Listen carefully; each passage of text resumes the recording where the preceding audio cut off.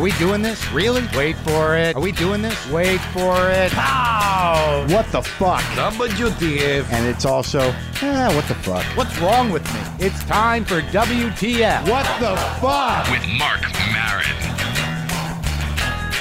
All right, let's do this. How are you, what the fuckers, what the fuck buddies, what the fucking ears, what the fuckadelics, and what the fuckaholics?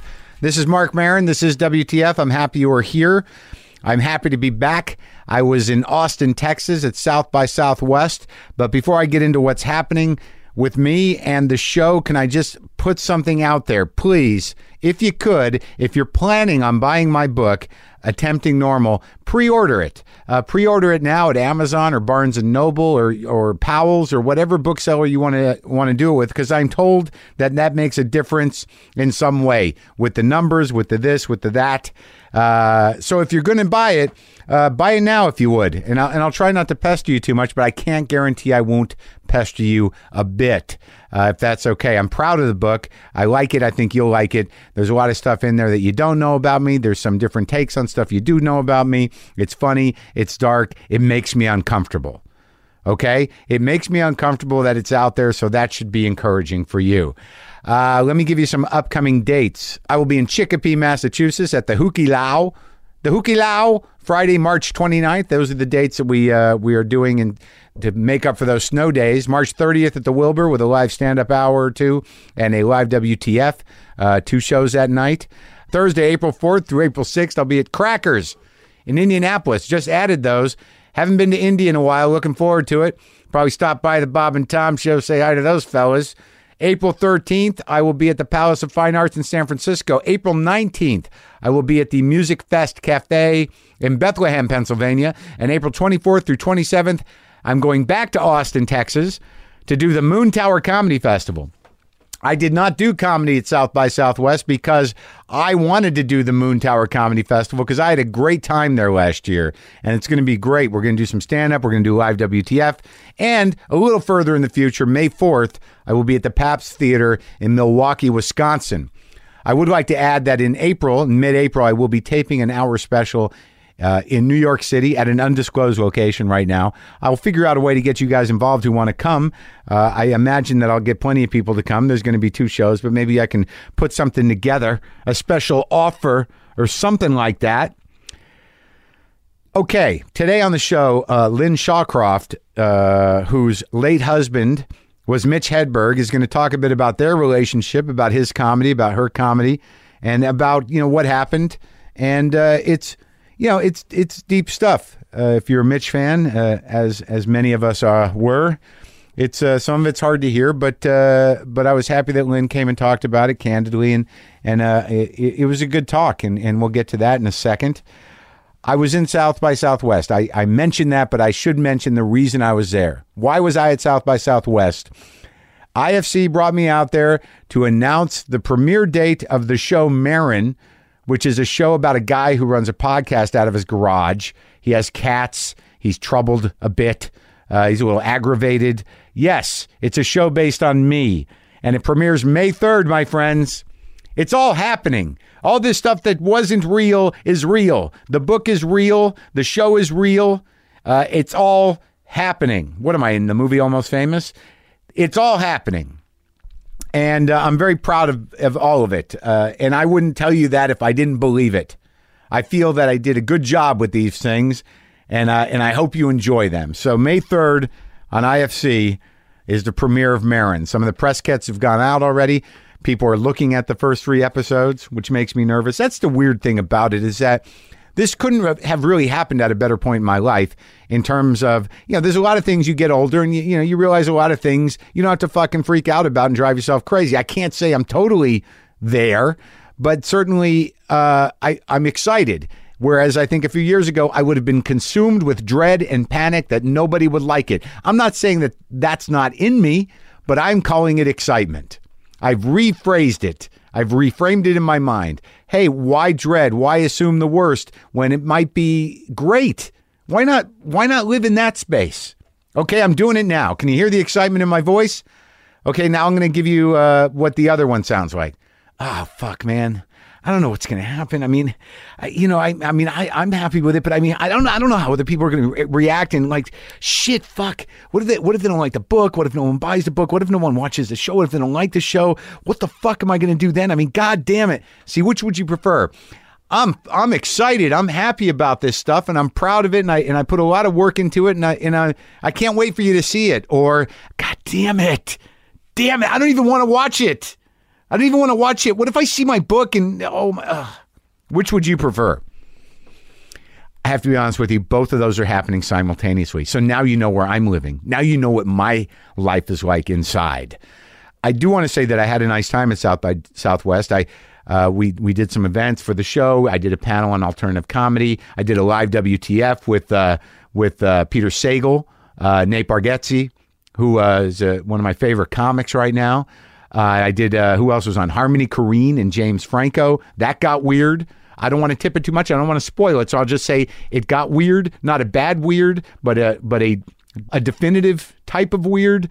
You know, those two are not easy fellas.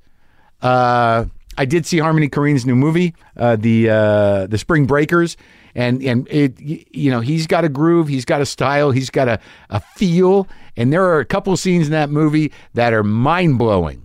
And James Franco was spectacular. I will say that, unsolicited, that is. I was just fortunate I got to see the movie. But right now, the conversation with Lynn Shawcroft was a long time coming. I'd originally approached her, and she wasn't ready to do it. She wanted me to know that it's hard for her, that Mitch Hedberg was her husband. She loved him, and it was difficult to discuss it. But time passed, and she reached out to me, and we had the conversation. The first time I met Mitch was probably 1992, maybe? 92? Is that possible? 92 or 93 at the San Francisco Comedy Competition. We were in it together, and over the years, we'd hang out together occasionally. We'd co-headline together in Seattle. I spent time with Mitch. I ate a couple meals with Mitch. I did a bunch of drugs with Mitch. We'd run into each other here and there. Had a lot of respect for Mitch, as many of you did. He's a very funny guy, very original guy, the real deal. And we lost him. So this conversation is loaded with that, but I think we, Lynn and I, we did all right with it, and I hope you appreciate it. So let's talk now to Lynn Shawcroft.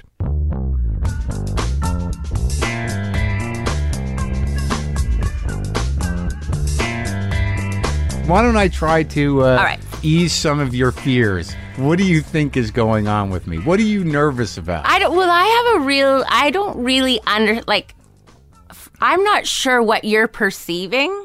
With you? You have a worldview. No, just in general. Okay. So just in general, I don't know what you're picking up in life. So for a while, I thought he didn't pick up anything, and then I'm like, oh no, maybe he picks up everything. Like, what do you mean in a general sense? Yeah, like, are you oblivious? Like, are you so locked in that you don't know characters and humans walking around, or are you very aware of it? So I don't know. And what's the it would be better if no one knew what was going on, because then you can just exist. Sure. Then if people are perceptive, maybe they can. So what's the Lynn Shawcroft jury say about me? What did you decide finally? Well, I think before I thought maybe not oblivious, but just like self-involved, or like that doesn't maybe, but definitely not that. But then I think I've heard you say there was a guy at the airport that was doing this. I'm like, oh my God, he knows about people. What? Of course I know about people. I have a general sense. I can't say I'm always right.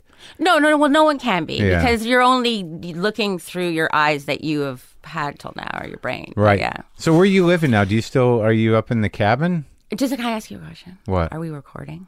Yeah. Oh, okay. Yes, I do. Yeah. You still live up there? Yeah. Do you commute, or you just I had an apartment here. Mitch Fattel and I bought that in 1999. Mitch Fattel, don't tell Mitch Hedberg. That's horrible. Bought it in 1999. Yeah. And I remember when sort of that time. Our mortgage was like $350. Yeah. It was really cheap. Yeah. So I'm up there, and then John Doerr just bought a house up there too. Oh, really? Yeah. For a nickel? Not bad. Yeah. You can get a lot for your money up there. And how far is that? Like an hour He and a lives half? more like Lake Arrowhead. You've been to Lake Arrowhead, right? Not really. I don't do the lake recreation No, cabin. but I saw once that you went up to like some Oh, podcasting. yes, that's true. Yeah, so Yes, that's sort of where he lives, and I live in a small town near there. So it's about 90 minutes. And you just make the commute? Or- Yeah, well, I had an apartment for when after Mitch died. I took over Bonnie McFarlane's apartment, so I had that, and then John and I had an apartment, and then he just gave it up. So we're sort of like come back and forth. But I'm going to get a place here. So, good. On this street. Really, right here, right down the street. What would you think about that if someone did? That's Maria lives. Bamford lives like a half a mile from here. Madrigal's up, just up over the hill. He's in Eagle Rock. I remember him. Yeah, back in the day Eagle saying, Rock's "Come to right Eagle here. Rock." It's right there. What are we in right now? Highland Park. Okay. Like sort of like Eagle Rock adjacent. You just go over that hill and you're in Eagle Rock. There's a few people that live out here. Yeah. So isn't that interesting that you, after the grief process that you end up with a Canadian? What's that about? I know. Well, where'd you grow up though? I grew up in Canada, but I sort of view myself as a citizen of the world. Okay, fine. I've shunned my Canadian. No. I know it. What part? I grew up in Ontario, like kind of a suburb of Toronto, and then I grew up in England a little bit, and then I moved back to Canada, and then came down here. I came down here a couple times. Then when I got married, I came down here. Well, I remember. I'm trying to what? Why'd you go to England? What was the My movie? parents were British, so this is when I was little. I grew up there a little bit. Your parents were British? Mm-hmm. Well, my mom died when I was little, but they were from England. 3. Really? My first memory. Really? Yeah. How'd that happen? Well, my mother had an aneurysm. Yeah. And God. So it was really crazy. And the ambulance went to the wrong house. But that's not why she died. But the reason it resonates with me is that close. I know somebody who had almost that exact same experience when she was 7. Yeah. That her, and that void. Well, yeah, it's a complete domino effect. Death in a family, it never ends. It resounds forever. I was really young, and I have a sister who was 16 at the time, so 2 different total experiences. You have a sister that's 13 years older? Yes, exactly. So, she had a completely different experience, but it never ends. And to this day, like, it affects your family completely, and it affects your viewpoint on life. Like how? Well, I'll tell a story, like just the fact that dealing with Mitch's death. This is when my mother died when I was 3. Yeah. And, it was like traumatizing. My dad had 4 kids. He'd moved over from England. He'd been doing great. You were the only kid with your mom? No. My mom and dad were together. This is the real family. So you were an kids. afterthought. How do you? No, there's 2 in between. Okay, all right. Okay. And then, so when my mom died, I think it was like, I remember being like 4 or 5 and saying to my dad, like, is mom in heaven? Oh, yeah. And he was like, no. And I was like, is mom in hell? And he's like, no. And I'm like, oh my God, is she still alive? And you're hiding? And he's like, no, there's no such thing. So this is him. I don't know why he did this to like a 4-year-old. But then his whole explanation of no heaven or hell or atheism is that he would be like, well, do you think cabbages or carrots go to heaven? And I was like, no. And he goes, well, humans are just cabbages and carrots that talk. So you're 5? Yes. So that was your father's sort of appeal to atheism. Yes.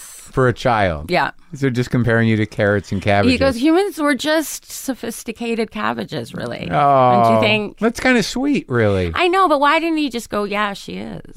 Because I think, I don't know, I think it might have been a more important lesson to learn. I mean, so he wasn't a religious man, obviously. No. Ever. No. But you had just heard, probably your teacher or somebody said. Well, yeah, like even after that, it still permeates you. You still have that. Do you want to believe in heaven? Do you believe in heaven now? Did you find God as time went on? No. Well, I think just even after that, I was like, my whole life was like picturing cabbages and fucking clouds, and it was a nightmare. No difference.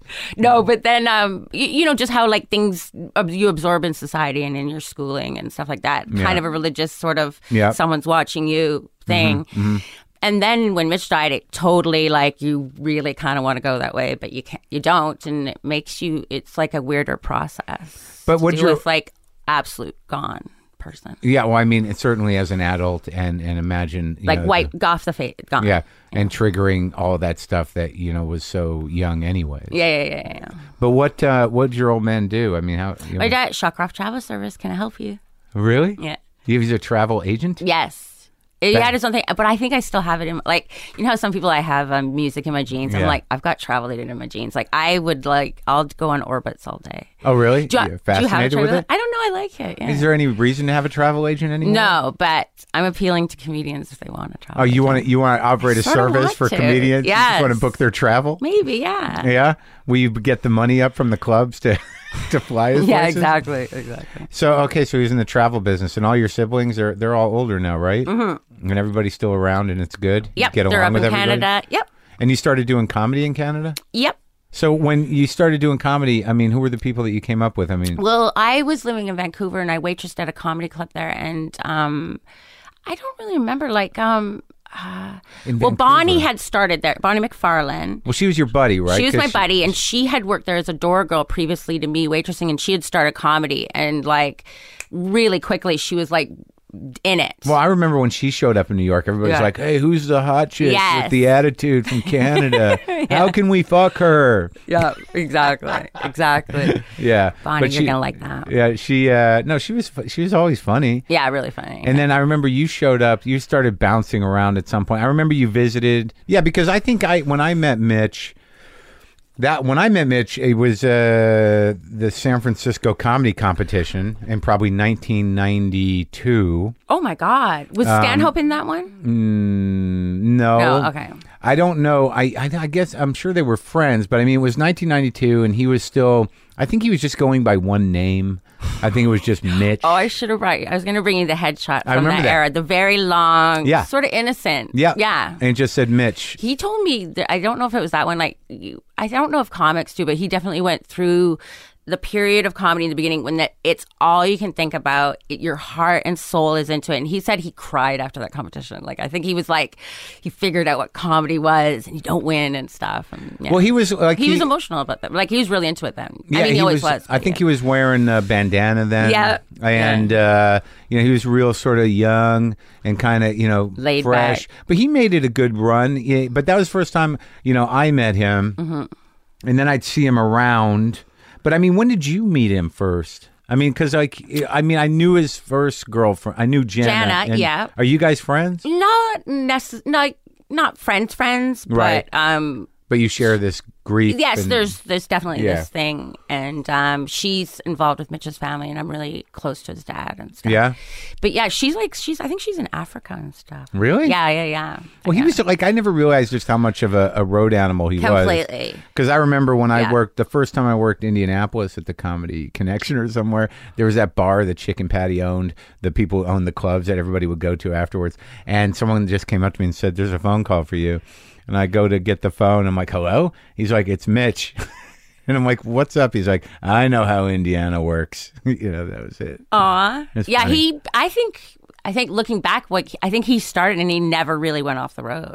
Yeah. Like, he really, I mean, he may be in little portions to work on his movie or little bits, but never really stopped. Yeah, that's another question. Relentless. Why don't you release that fucking movie, Lynn? Oh, Los Enchiladas? Yeah. I will. It's not like... But I asked you that 2 years ago. I know. But it's not easy? Well, here's the thing. What? I want to release it, and I didn't work on it.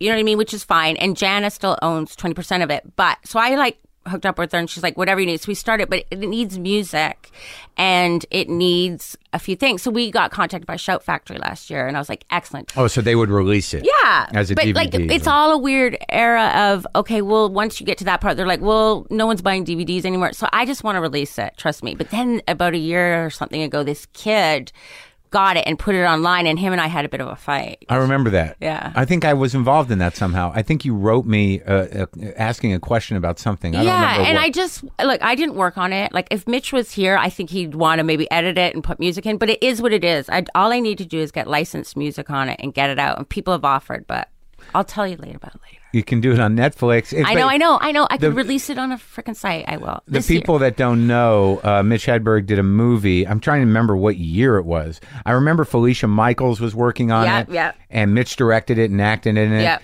And me, Attell, Todd Barry were all in it. Who else was in it? I don't remember the second lead. He was sort of an odd guy. What other comics, though? Do you remember? There's a big guy that played the chef.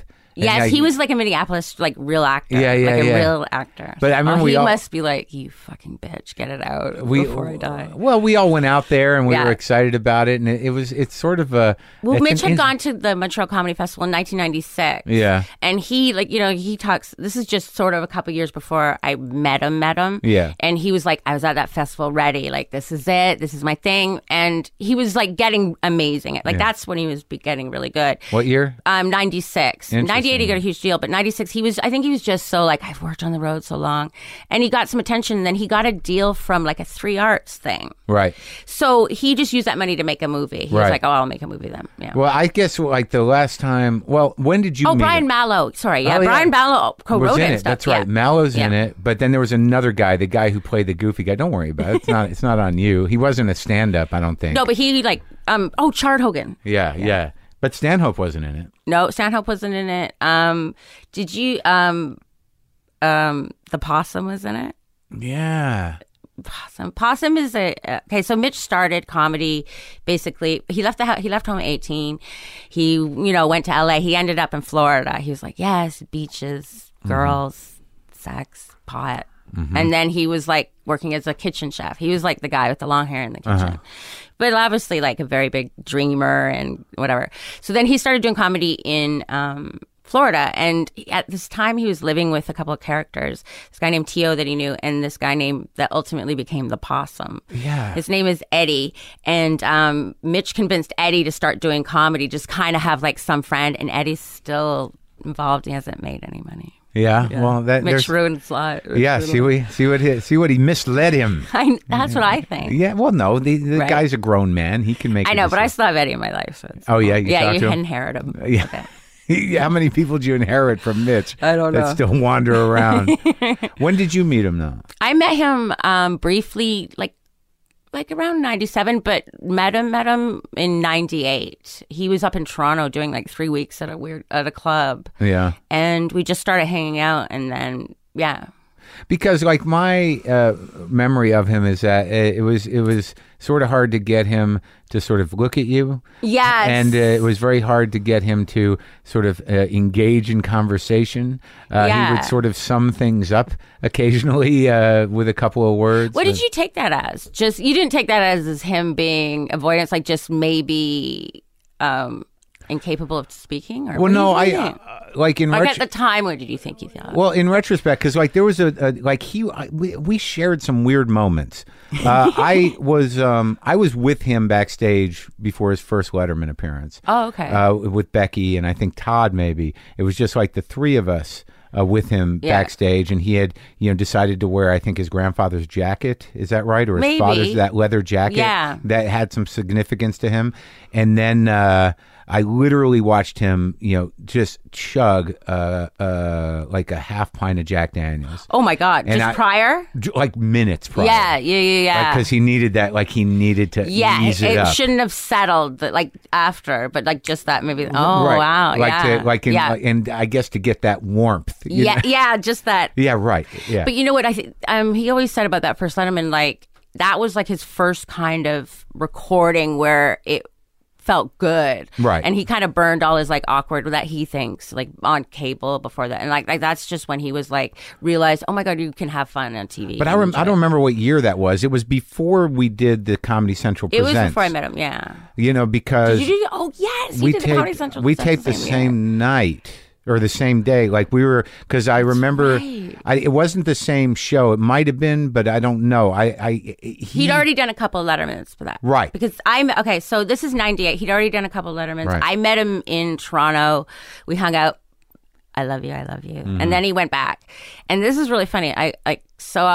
Obviously, I liked him. He went back to New York, and then 2 days later, I just happened to be watching TV, and he was on Letterman, right? And he didn't tell me, and I was like, that's pretty. Yeah. So how I took his sort of, it wasn't an aloofness. I just thought he was, just hypersensitive and extremely kind of anxious. I thought it felt like a really I think he. Like, I always wonder, like, when people talk about him, like, I wonder if people are like, I really knew him, or not sure if I did. Like, that's what I get from people. I don't feel like I knew him much. Yeah. Like, some people, like, there's like when someone dies, there's like this kind of legendary thing that goes on. Yeah.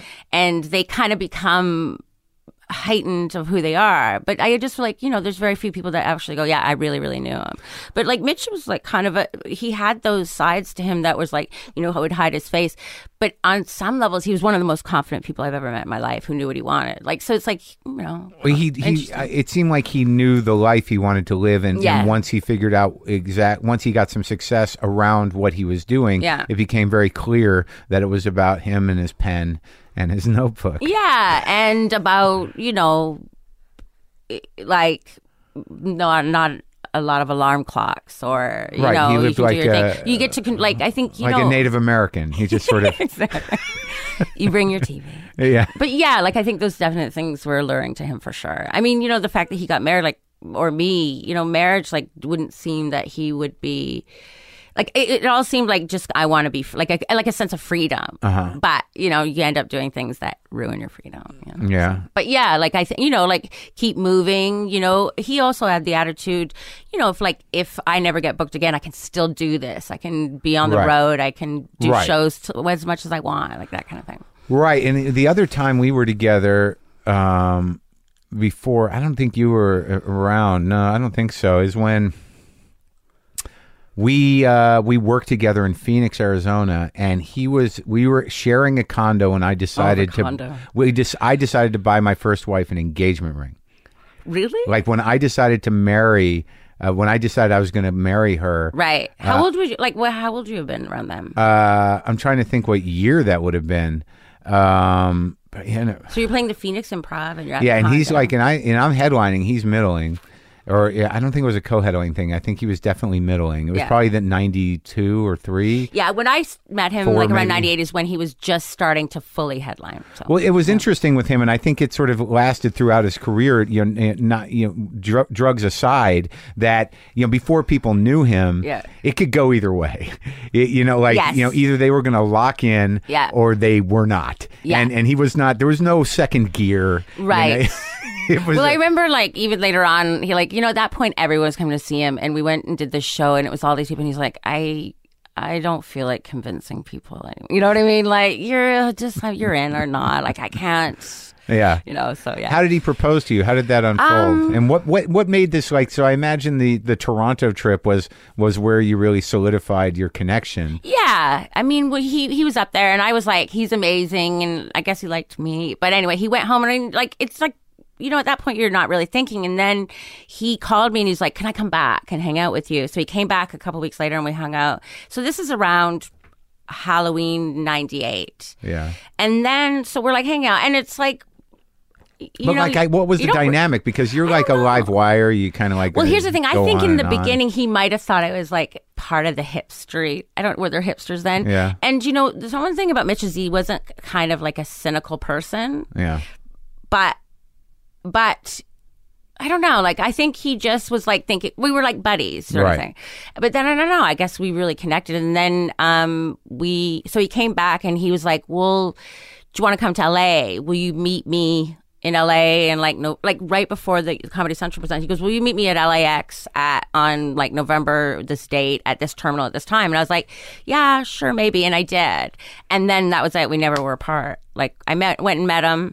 And then we, he did his Comedy Central Presents. And then he was like, why don't you come on the road for me and open for me? And I was like, I have 7 minutes. Please don't make me do this. It was hell. But how much time you got now? 8. I've got a really good 8. But he would be like, but his attitude was, look at us. We're going to take over the world. So that New Year's Eve. So the night, like 89, 99, 98, we were at a party. Oh, he was supposed to do Letterman that night and he got bumped. And when you get bumped from Letterman, that's when you're booked to do as a comic and you get bumped. And so that's fine. That They're happens. just like, no time. Yeah, exactly. They run out. And they give you your car back to your hotel. No, but they gave, because it was New Year's Eve, we got the car for the night. Oh. So then we went to a party for the guys who made the Super Troopers movie. Yeah, Broken Lizard. Yeah. But so we were just hanging out there and we were like wasted. And he's like, well, we should get married. Like loving it, this huge party. And I was like, yeah, I guess I gotta go back to Canada soon. Yeah. And he was like, no. And we just started talking, and like then he was like, we should get married, but it has to be like Paul McCartney and Linda McCartney. We can't be apart. And I was like, all right. That's what he said? Yeah. Interesting. I know. So where'd you get married? We got married in San Francisco. So he just was like, "You're. This is it. You're never leaving my sight." Well, not like in that gross. No, like, no, but no, just no, sort no, of no. like, I mean, like we are this one. is this. This we is are, our thing. We I are think, one. and like, I think his things was like, I think he, like, this could work. You're creative. Like, we could do this great thing. Like, we can work together. And did that happen?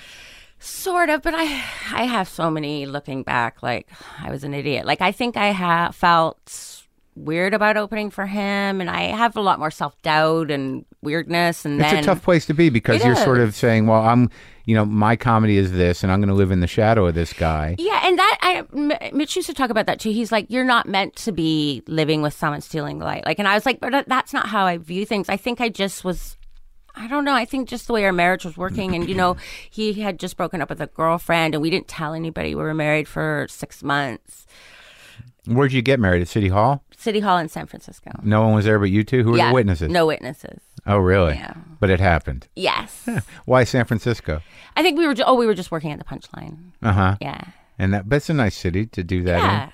Well, what was the process? How did he envision you guys working together? Well, I mean, I think, he was, where he was at that point was, I think he got his style. We were going on the road, like, you could tell, like, oh, there's a table over there that knows you. And then it was just growing. It was kind of growing. And he was, like, selling out in clubs, like, pretty much at that time. And I think he just was like, you know the road. It's like, like, in your 20s and, early 20s, you have so much fun. And, like, you're constantly trying to find pussy the whole time. And then, like, it can be lonely and weird. And then to find someone that can work with you that you care about, I think that's what he liked. Yeah. I mean, part of it, you know what I mean? And then we bought a house and stuff. In Big Bear. Yeah. Well, we had the same manager for years. Yeah. And what was the process like? I know you've released. What did you release? Did you release a posthumous CD? Yeah, I released a CD.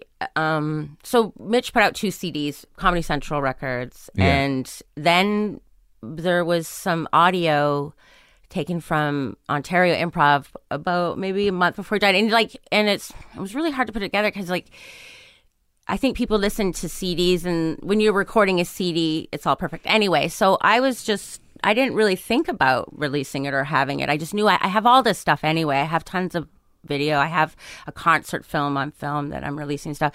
But anyway, at that time, I was like, I could do it, but I didn't realize, like, he still owed a record to Comedy Central, which was weird. Yeah. If I released something, you had to give it to them. Yeah, which I was like, wow, but whatever. Yeah. So that sort of happened, and it was probably like he would have done another CD within that year or so if he, And was there a notebooks too? Did you? No, I didn't release any. I have tons of notebooks. What was his process? Was he just an impulsive guy who would just write things down, and that was the whole process, or was? Well, I think in the beginning he was a cook, and then he got into comedy, and then he really got into comedy. I think that's when he would sit and go to like I explained the thing, like he would go to places, like he would go right at like a brightly lit Target cafeteria. It's like there's nothing more awkward than bright lights to him, like in that fucking thing. So just weird. So that's how he made himself uncomfortable. Yeah, uncomfortable a little bit, or he really got into writing. So I think this is before he really got into his style. So he wrote for many years and was on the road for other years. Didn't have any money, but I think he loved it. And he said, when other people were worrying about money, he never really did. He's like, that's gonna come. I have to, like, it's all about writing the jokes. So he never really like thought of t-shirts. So he wrote, and then by the during the years I knew him, I think he knew how to write for himself. Right. And I remember after a while kind of noticing, like, he would write in these like almost like 12 joke phases. Like, you wouldn't see anything, and he'd have good shows, and then the show would go really, he'd like do a shitty show, and I'd be like, why didn't you do fucking Dufresne? Yeah. Like, I'm like, do Dufresne. Yeah. And he's like, no, you can't, like, you have to kind of like have those shows that are ridiculous, you know what I mean? The ones where you just tank it? Yeah. But I would like have a heart attack. I'd be like, And he never. So he would have those shows, and then all of a sudden, like, there'd be 4 new perfectly crap. Like, they'd kind of be awkward, and then they'd be perfect all of a sudden. It was almost like he, like, how long, like his jokes for like a Letterman set would be like 8 jokes. Like all of a sudden, then that would appear, and then that would be a part of it, and it would sort of move along. Yeah. But because he never went off the road. Yeah. there's so many things. Like, he never went off the road, so he never really got rid of stuff to, like, start all over, even when he put out a CD, and then people were yelling out his Old jokes bits. all the time. They wanted it. It was like a weird thing. Well, I think that I think he really took off when that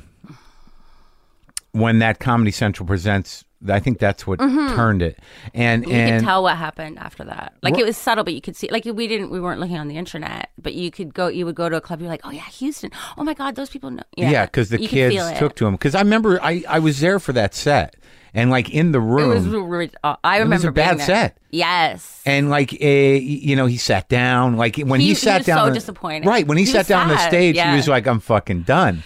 And that was like when everything always, but like everything meant so much. Yeah. You know what I mean? You're like, I remember him saying, like, on stage, and there's a video of it, it's like, this is my not so special baby. And he was sad. Right. Well, because well, that's it. Yeah. No, but that's what did it, though. You think? No, Yeah. I think that the kids, primarily, the kind of sensitive thinking, I think that the 15 to 25-year-olds were like, this dude's out there, but he's endearing, and he's got this childlike sensibility, and it was you definitely got the thing he was doing. Right. Well, when they aired it, they definitely sweetened it, and it ended up being great. And like years later, he was like, oh my God, that was like whatever. But I remember him being really heartbroken after that. But I think that's what really turned it. So now, you're like the thing about him and his jokes, he doesn't really explain himself too much.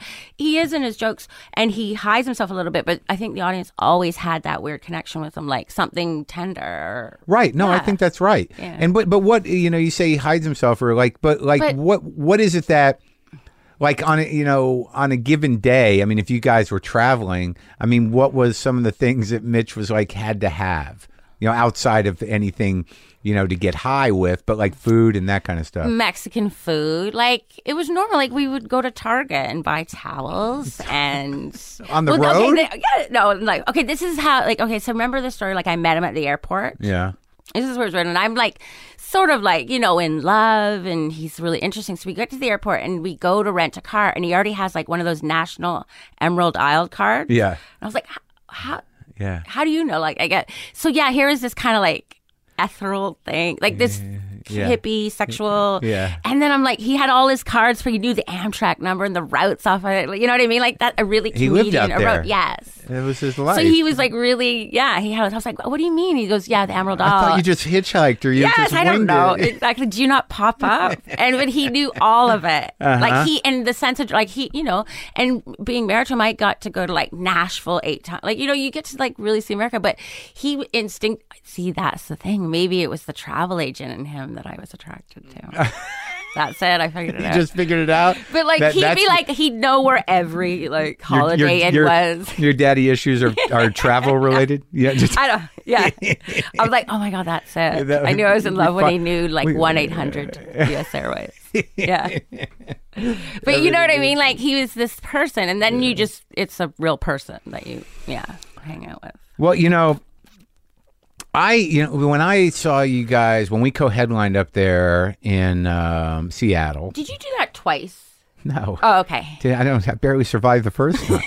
Okay. Was that a festival, or was it just a thing Comedy Central did a show for you? No, I think it was the first sort of Seattle comedy. I don't remember. It was an event, and there were other events. It might have been the first Seattle Comedy Festival, and maybe it was something they didn't do again. But Mitch and I were co-headlining. Right. And I was still using drugs at that time. And I remember that. What? No, I'm just listening. Look, anything that you want out of this, I'm not gonna.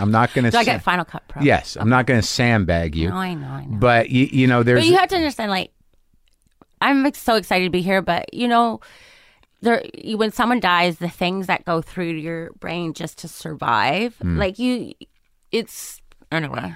I'm not looking to indict anybody. But like, okay, so we were in Seattle, and I remember. I remember. You don't remember? Oh, I totally remember. Well, I remember that I didn't have any drugs, and you wanted some drugs. C. Yeah, I want some blow, and and Mitch was like, oh yeah, we're all set, and there was just like a lot of shit in the room. But like the one thing that I had no idea the level of his drug use. Well, when you say his, it's yours too. Of course. Yeah, I know.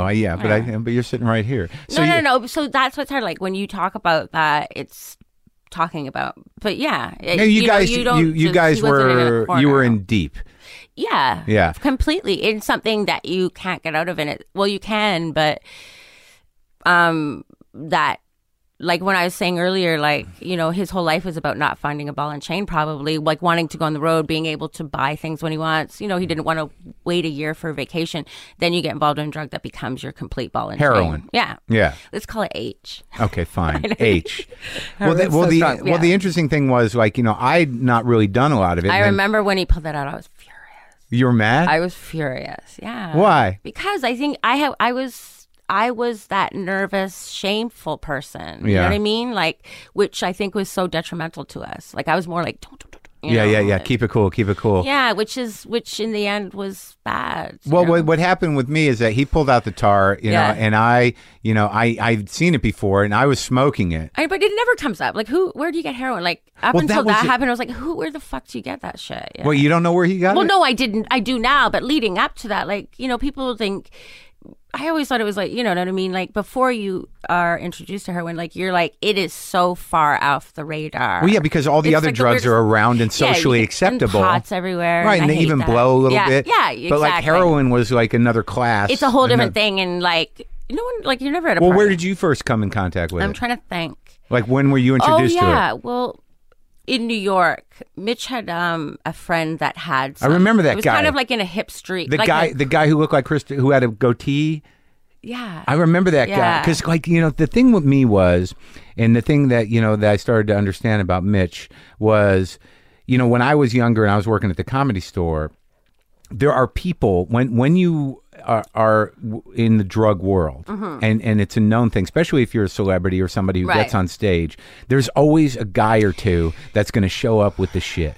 Yes. And you cannot. They're anywhere you go. Yeah, they're the worst. But I could never quite understand what they thought they were doing. Did it make them? I know. Closer? Like, do they know that they're supposed to do that? Like, is that just like a weird? Like, there's someone that parks the car. Like, how do they know? They know that they're that guy. Well, I think they're usually addicts, but I think that it's a proximity to the guy who's like going on stage, right? Yes. And they're part of it. And I think on some level they think they're helping alongside of bringing you down to their level. It's a complicated thing. It is a complicated thing because they are providing a service. Like, I mean, if you're a band and you just want drugs, like, you need someone. You're not going to get it from Kmart. So Mitch was when you met him, he was already into it a bit. Very, like, it was in New York and a little bit right. of... the snorting, the white stuff. But very little bit. And I remember him telling me, and I was like, completely...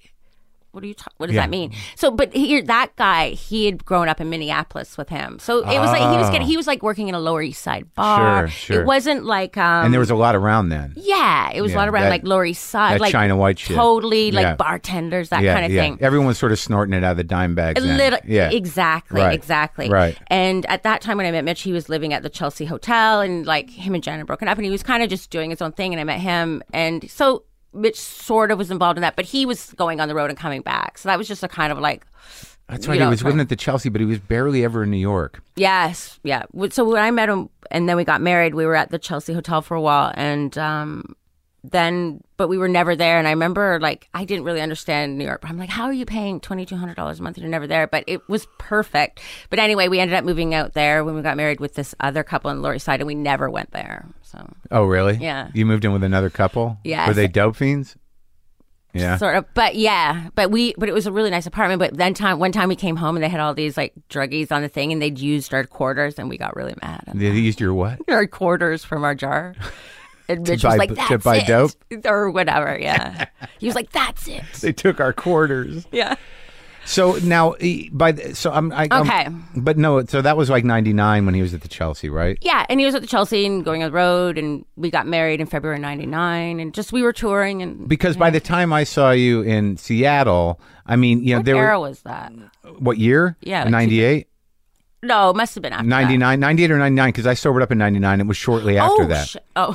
Right? Really? Was it the turning point? It definitely was. For sure, yeah. That was, and yeah, because... Did you drink very much?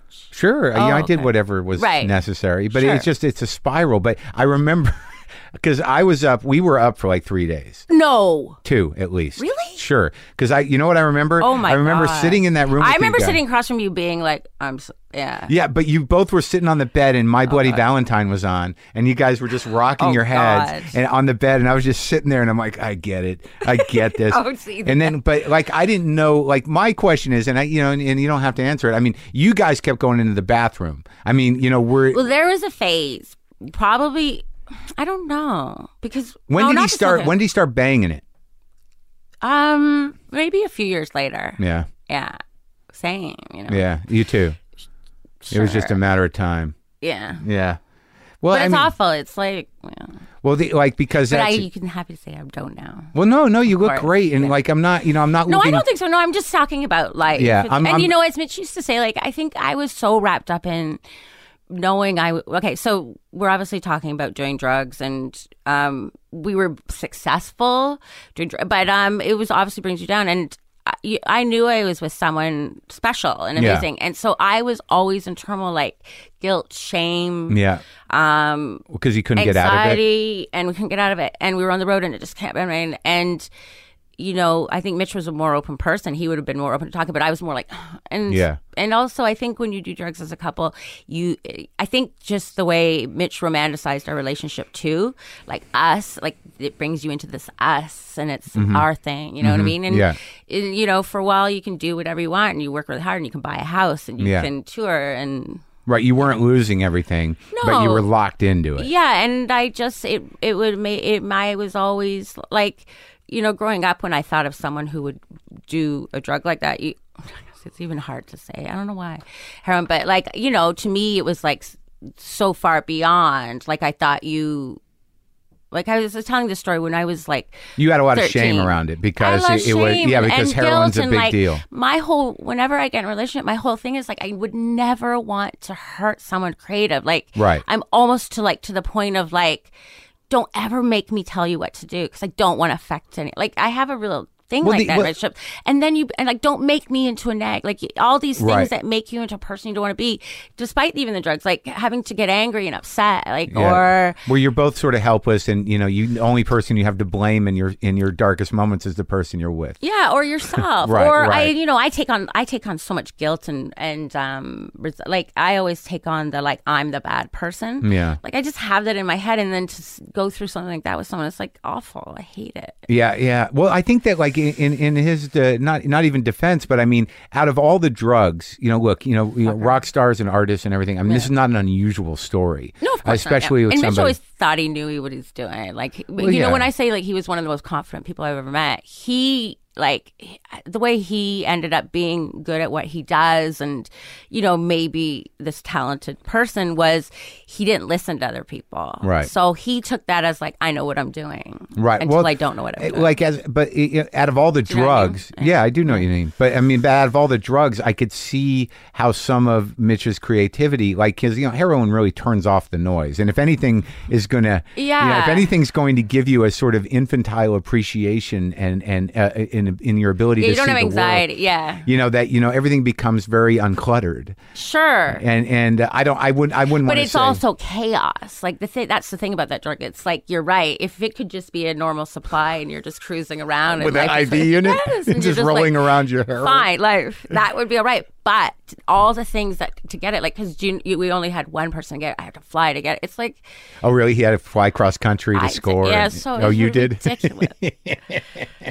Endless. And there's a panic because you're sick. It's awful. And yes. I can't even imagine that. You're just crawling up the walls. It's you're on a plane. It's awful. And you just can't go to anybody after show. Do you have? That. Well, yeah, but like, I mean, did you ever like pot? I hated it. No, it makes me I liked so pot. anxious and I liked pot. And fortunately, the heroin experiences I had, on the Lower East Side around that time. Oh yeah. Well, you're right. It was all around a little bit. Well, yeah, because it was like 90. When was I there? Well, I was there in 89 through 92, so it was really around. Right. And like I lived right next door to into a doorway where they sold really good shit. I could tell because there was always a line outside the door. Like, oh my God, yeah. And they had point guys on the street, and I was sober at that time. The first time around, I got sober, and I kept thinking, like, who the fuck would do that? Look at these people; they look horrible. Yeah. But eventually, I went in there and I bought some. And Weren't you scared? Yeah, I was scared not of buying it, but I knew I wasn't going to shoot it. No. But I mean, yeah, buying it to me is the scary. Like, well, I mean, clearly it was my neighbor. Yeah. and they seem to have an operation in place. But, so I went there and I bought some, and I went back to my my apartment right next door by myself, and I snorted. I didn't know how to Did you do the smoke whole it. thing? No, I knew enough to be careful. Because what happened back then is these little, I It's a don't know, dime they bag. come in these little $10 and there's like a tiny little bit. Well, wax and it's not like paper- snorting coke. It's No, like, it's a wax paper bindle, and it usually was called something like Tango and Cash, or or Death, X Factor? or whatever. No. Yeah, sure, anything. Pre-X Factor, X Factor. So I remember snorting it, and then I remember my face getting itchy. Yes. And then I started to sweat, and then I threw up, and then I passed out. Yeah. And then I got up, and I remember I did it like 3 or 4 times there. And I'm so happy. So you were kind of like... It didn't stick. It wasn't my bag. I like to go up, not down. Right. So it wasn't appealing to me. Right. But I do remember doing it one night and going to the Comedy Cellar and then starting to nod. Yeah. And I was downstairs, and it was a weeknight, Right. and I was sweating and I couldn't keep my head up. Right. And I was like, I think I'm sick. Whoever was asking me, but then I ended up driving Attell and Louie uptown to the Improv because I had a car, and I was nodding, and I feel bad about that. Like I made it. And they didn't know what was going on, but it was two human lives. Yeah, two huge comedy stars in my car, and I'm sweating. You could have changed comedy. It would have been horrible. No one would have known. That would have been awful. Yeah. But nonetheless, I definitely was a drug. It takes person. work to get in. Like that's another thing about heroin is I singularly wouldn't have the ambition. You have to have a weird, fucked up ambition to fucking get into that shit because it takes work. Like you. But once you're into that point, you don't want. No, but if you're in the beginning and you can deal with it and you can't have it, like everyone starts that way. Yeah, but it's like to me, it's like I don't have that kind of get up and go to be a junkie. Like when did you know you guys were getting strung out though? I mean, was it around the needle time or before? I think to me, the minute you took it, I knew and enjoyed it and then kept doing it. I knew that was not the greatest thing. I just I hate it. It's like a weird self-fulfilling prophecy, like something that you love, like it's a person that you love so much that is like amazing. So you don't even want to use anything about you to change or taint that person. And then you're doing something with them that brings you down. But neither one of you can stop. Basically. Oh yeah, we tried to stop lots of times, but it was what it was is looking back now, we were just never got off the road, and it would be we need to let's get off and deal with this. Yeah, and it would be 1 more month working. So I don't know. Were there scenes in hotel rooms where you're both screaming and crying and junk sick and something has to be done? Definitely screaming and crying, but not all climbing walls and stuff. Right. There's times when you run out. We gotta stop. It's over. Yeah. For sure, baby.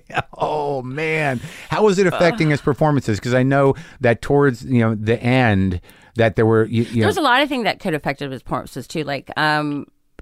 I think beyond even that, we were just so exhausted from working. The year before he died, we would do. That's when we would go into improv and do 7 shows, 3 shows Saturday, every week, and then in between that we do college. It was relentless. Yeah, I was starting to be I can't. Yeah, I'm done. Doing that completely healthy, right, would be hard, right. But I was starting to be I can't do it anymore.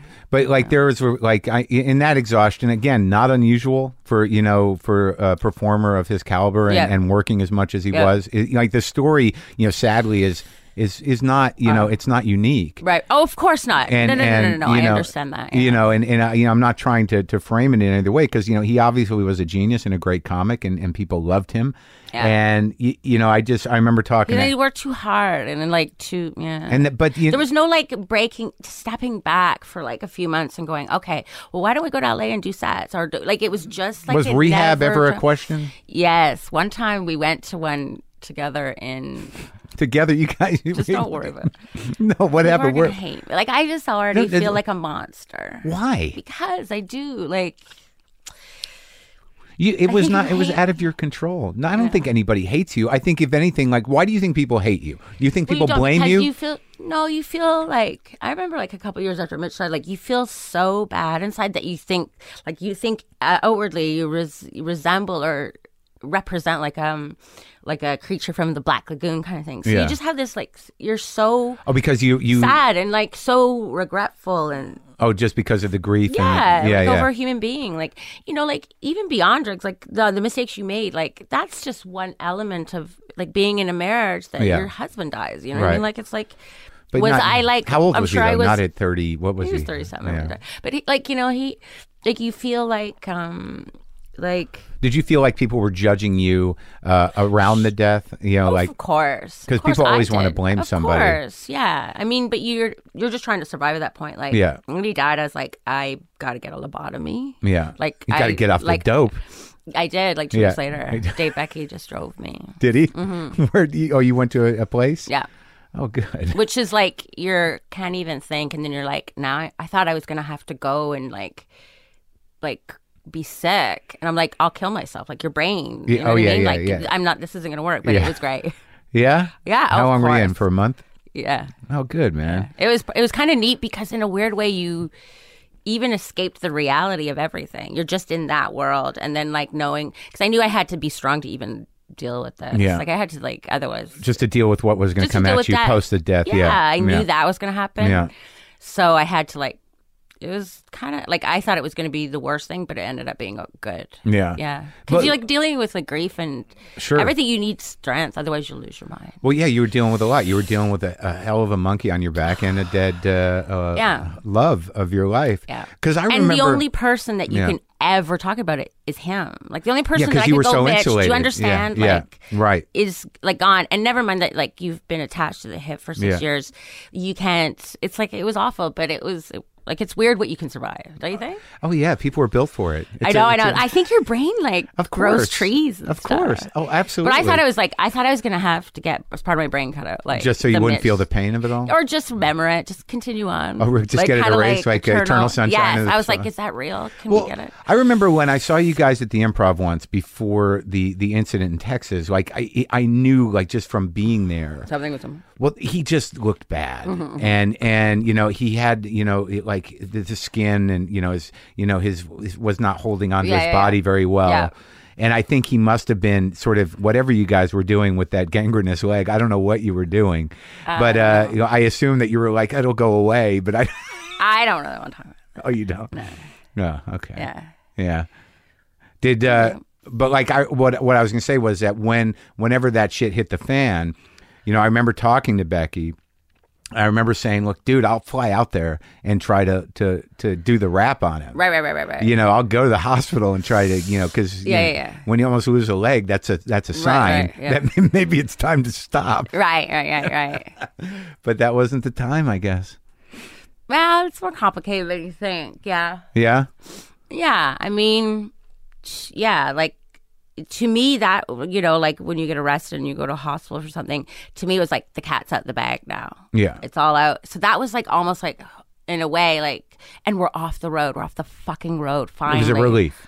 In a way. Like we're off the road. Somebody, like, I was like, an external force stopped the momentum. I never saw our life changing for a while. And I feel like I'm saying like our life was this constant hell. Like, I mean, we like traveled and did amazing things. Like, and you did great comedy. The guy was, and we like went, like we bought a motorhome and would camp and have like, you know, did interesting things.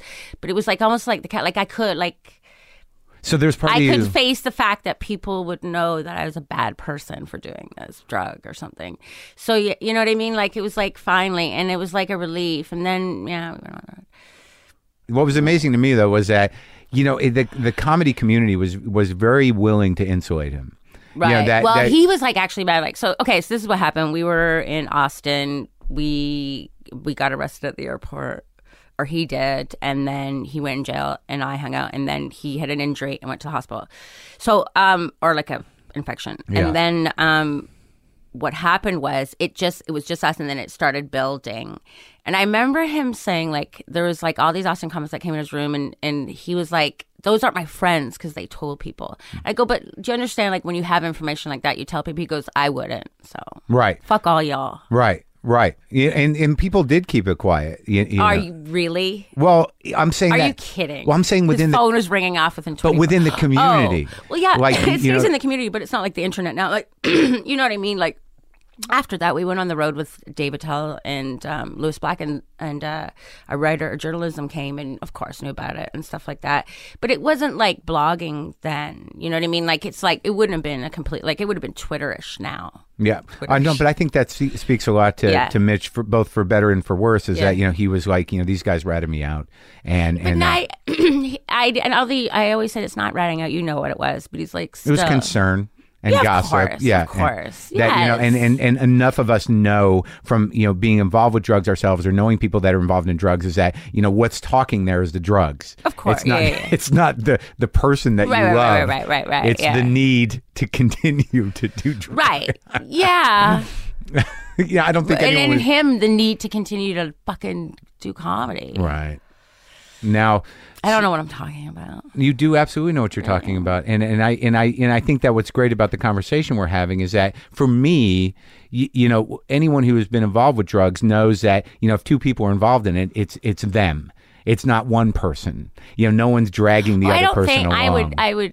I'm not a forceful person. Like I don't. No, you were just you loved each other, and you were. If he didn't love me, or I don't know. Like I think when you first meet someone, there's almost a drug released anyway. Yeah, you're in love absolutely. And it's sexual, and then you start doing something, and like you said, go in the bathroom. Like you're going through a phase where you're like going to the bathroom, having sex all the time, and it's that. Yeah. And doesn't everyone talk about that moment to capture? And I think in a weird way, like, Mitch could have romanticized doing a drug like that with someone you love. Like, this will be us forever. Yeah. And you're like, yeah, but we got to go buy toilet paper. Our roof. We got to get a roof fixed. You know what I mean? And you do. We need a sandwich. Yeah, exactly. And, like his family and stuff, his family could have hated me, like, just as a part of, like, fuck that woman. But, Mitch's mom passed away this year. Yeah. But I'm so close with his dad. I'm so happy about that and stuff. And they're lovely. And that's great. They dealt with it. Yeah, it's amazing. It's like he's my family. Yeah, it's nice that that blame wasn't laid on anybody. No, because like I felt resentful towards them too for different reasons. Because I think sometimes part of Mitch, the reason he liked to do drugs or something secretive is just let me keep one part of myself away from my mom. This like is mine. He loved his family very much. Yeah. His mother was very like over the shoulder worrying, right? And Mitch was always looking for that vibe of life, like who cares? Yeah. So I think that sort of pushed him in that direction. So these are all things I'd create as far as resentment. But sure. Like then, and we just love you. Well, that one moment that I remember was like after when we were in Seattle, like I remember just looking at you like, gay. Yeah, but I remember checking out and I hadn't slept and I was waiting online to check out and I was sweating and I had to go outside. I threw up in a planter, and then like I got into this cab. Where did you have to fly to? Back to New York. Right. So I got into this cab and I just remember I was pulling out of the driveway of the hotel and Mitch was walking with Subway sandwiches towards the hotel and he just looked at me and I looked at him. I was like, bye. Hey, see you later. I can wash this off? Yeah. Well, no, but I remember because I had a window seat and I'm like, this will be good because, I don't remember. You remember Kim, my first wife? I don't know. No. Well, I'm flying home and had you been engaged at that point? You back to the story of you in Phoenix. You were getting engagement ring. I think we were married by that point. Okay. By the time I was in Seattle, but she didn't know about my drug use. At all? Well, she knew I was in recovery. I was in and out. No. I mean, I was in rehab in '88. So like anything after that, like a real deal, like go in. Yeah, for a month after I left LA the first time. I was seeing demons, and I need. That's right. You went into cocaine. Right, madness. cocaine. Yeah. So like I was like, good man, I'll be able to sleep this off on the plane. I'll sweat it out. Right. And then like I remember that flight because there was a woman right next to me who was overweight, taking up too much room, and she had a horrible cough. She had a cold, so I couldn't get any fucking sleep. And I remember just getting home after that weekend with you guys and getting home, and I'm like, I got the flu, and just fucking laying out. Always the flu. What else is it? I know. It's like the perfect flu. It's the flu. too. Yeah. Well, because I remember. Okay, so but here's the thing. I also remember being in Seattle. There was maybe a little bit of a festival one time. No, that was it. So that was okay. So yeah, and you and Mitch co-headlined, and it was at that Paramount Theater, and it was good. And I remember the first time I met you, and Mitch really loved you. Like he was into you. Yeah. And like he loved you. He loved stanhope. He loved Attell. Like and I was like, I don't get that Marin thing. Yeah. But I was like, I don't see it. But, well, you know. But no, he really loved you. Like, you know what I Yeah. mean? Like, definitely the same time in your book. And but you wouldn't know with Mitch. So Well, I felt it. So I yeah, remember he went on stage and I said, hey, I'm Lynn. I go, Mitch really loves you. And you were like, yeah, I ain't buying what he's saying. Like, kind of thing. Oh, no. I was just so worried that he was going to bury me. No, but you were like, no, I think you went on first because you were like, fuck it. Like, you were I just did. like, I did. That's right. That's yeah, right. You were like, I don't give a shit. Like, just have fun. Yeah. And we were up, though. We had already gotten but was in it it. that time? Yeah. No, yeah, we were doing bumps before. I remember you did it and you had it. And even then I was like, Marc, I never do this. Yeah, right. I had it, and then I ran out. And then you guys were like, we got this. And but no, I think he called specifically for you to get you some Coke or something. Did he? But Probably. you had the tar already, and there was some dude hanging around, and I knew it was one of these dudes. That's exactly who that guy was. Yeah. Like, because speaking of, okay, so when we say dude, like when you're on the road, I'm explaining to the audience. Go ahead. But like, you're right. Here's another thing. Like, I sort of want to write a book about comedy because there's like 8 archetypes in the comedy world. Like, there's people that you met once and they think they know you from, but they don't realize that you have 50 million lives. Like you're in Houston. Right. There's the drug guy, and this is like one of the biggest things is the drug guy. You end up someone having to hang out with, and it's a nightmare. And I hated that so much. Yeah. And Mitch was always like, I'm sorry, or like the phone rate, you know what I mean? Like those guys were the worst. And they're like, everywhere. Have to sit there, and they won't just like it's not like when you buy a TV. Here's your television, goodbye. Yeah. It's like a little bit of like, well, we should. Yeah. And then you got. Well, I remember. I wasted so much of my life with those people. Oh yeah, dude, especially with Coke. I mean, the work Coke stores. It's just never ending. But I do remember a guy with a bag who looked like sort of like a Southern California kind of dude. Yeah, I think a guy from San Francisco. Right. And I'm like, that's the dude. You know? Yeah, you got him. You can see I'd the seen dude. it before. I know.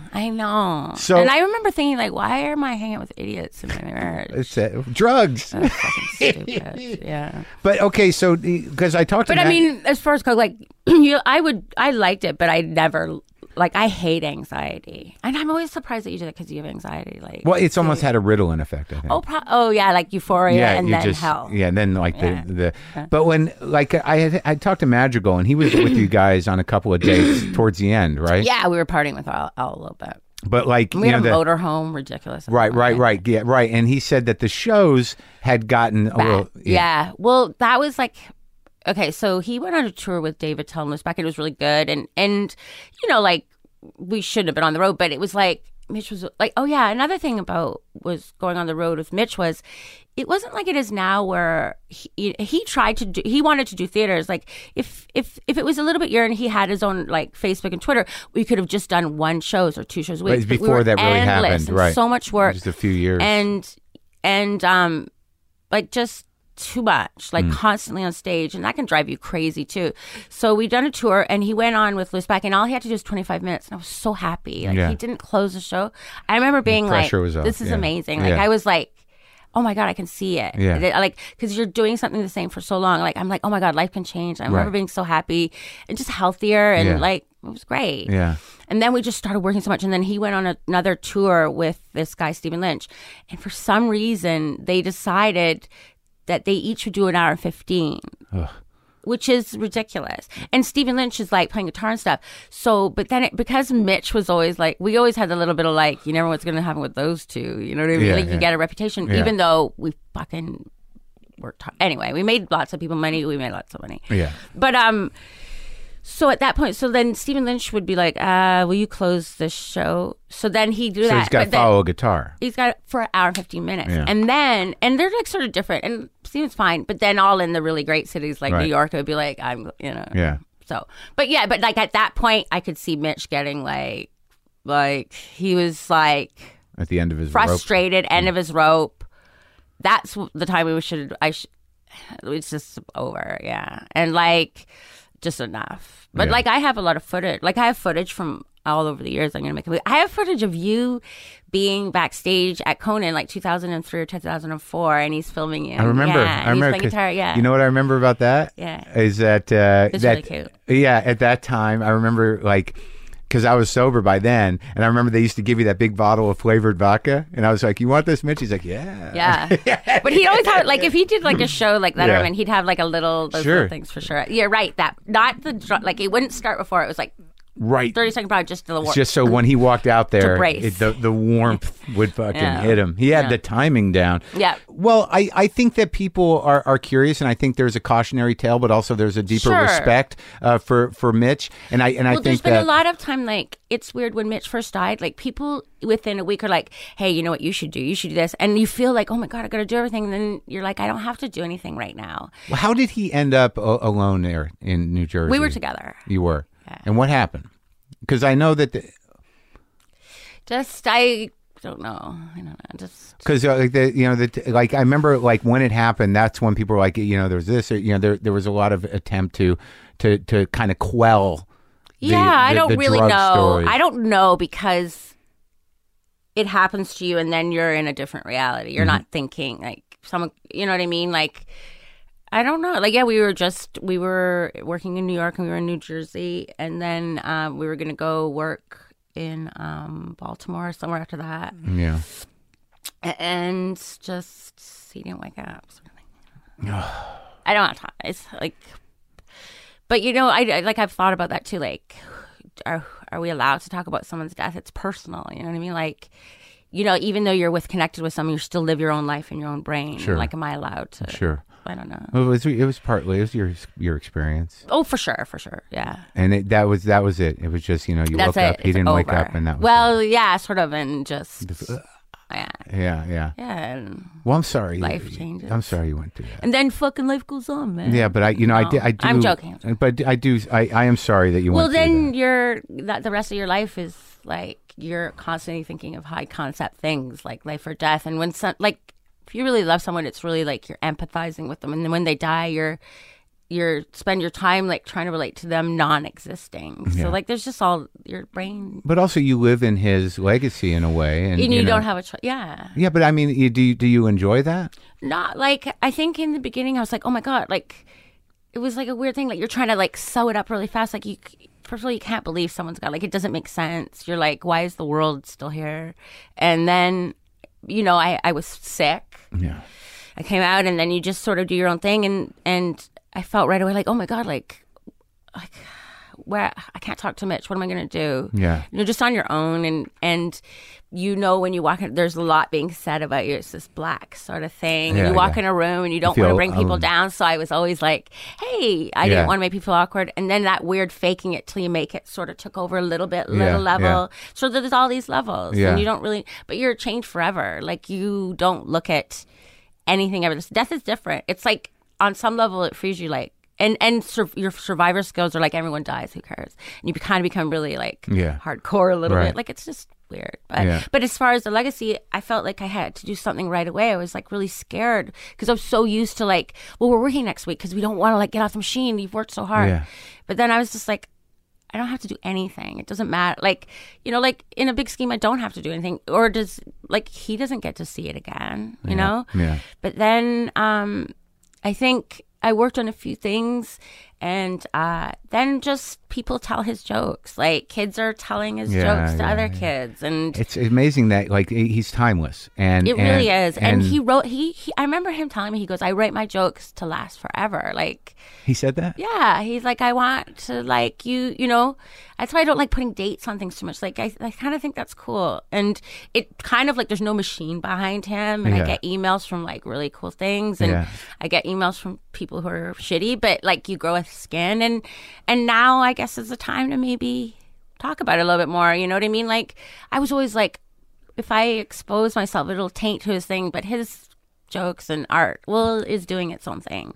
So yeah, I'm gonna make a movie. Like I have some amazing footage, and that's great. That's great. And like I don't think that by talking candidly about it, it diminishes anything. And no. And I certainly wanted to. I was nervous about talking to you because I didn't want you. No, I know. To be in a position that you would find uncomfortable. And I love the guy, and I think he did an amazing thing. And he, he's like, I'm the one that I have more self-hatred just as a natural human being than he did.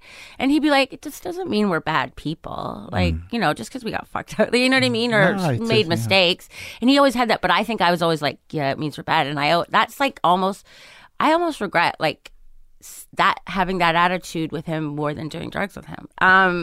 Like being more like, yeah, this means we're bad. Like this is. Right, we're dirty. We're so bad and wrong. And like, yeah. Or being disappointed in him, like, you know what I mean? I think that's sometimes more damaging, right? Yeah. Well, look, you seem to be okay. Huh? I remember getting married and saying, like, don't make me into, like, someone, like a mother. Don't do things where I have to, like, I hate that.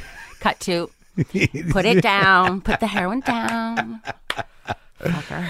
Well, you seem okay, and I'm glad. Yeah, and I think I'm okay. And I'm glad that you were able to talk about this. Sure. And I think that's an amazing thing that that his comedy is timeless, and that he was aware of that. Yeah, because that's such a rare thing. Well, you look back now a little bit, like he wasn't like. Like, it's hard to explain, like, because the story is he's a comedian who died with drugs, tragedy. So immediately the comedy thing, like, there's a different thing too. Like, he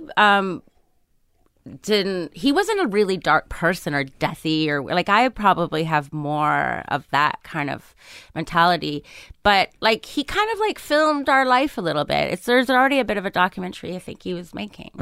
Yeah. And you've got all that stuff? Yeah. Well, I look forward to seeing it. Yeah. Thanks for talking, Lynn. Thank you.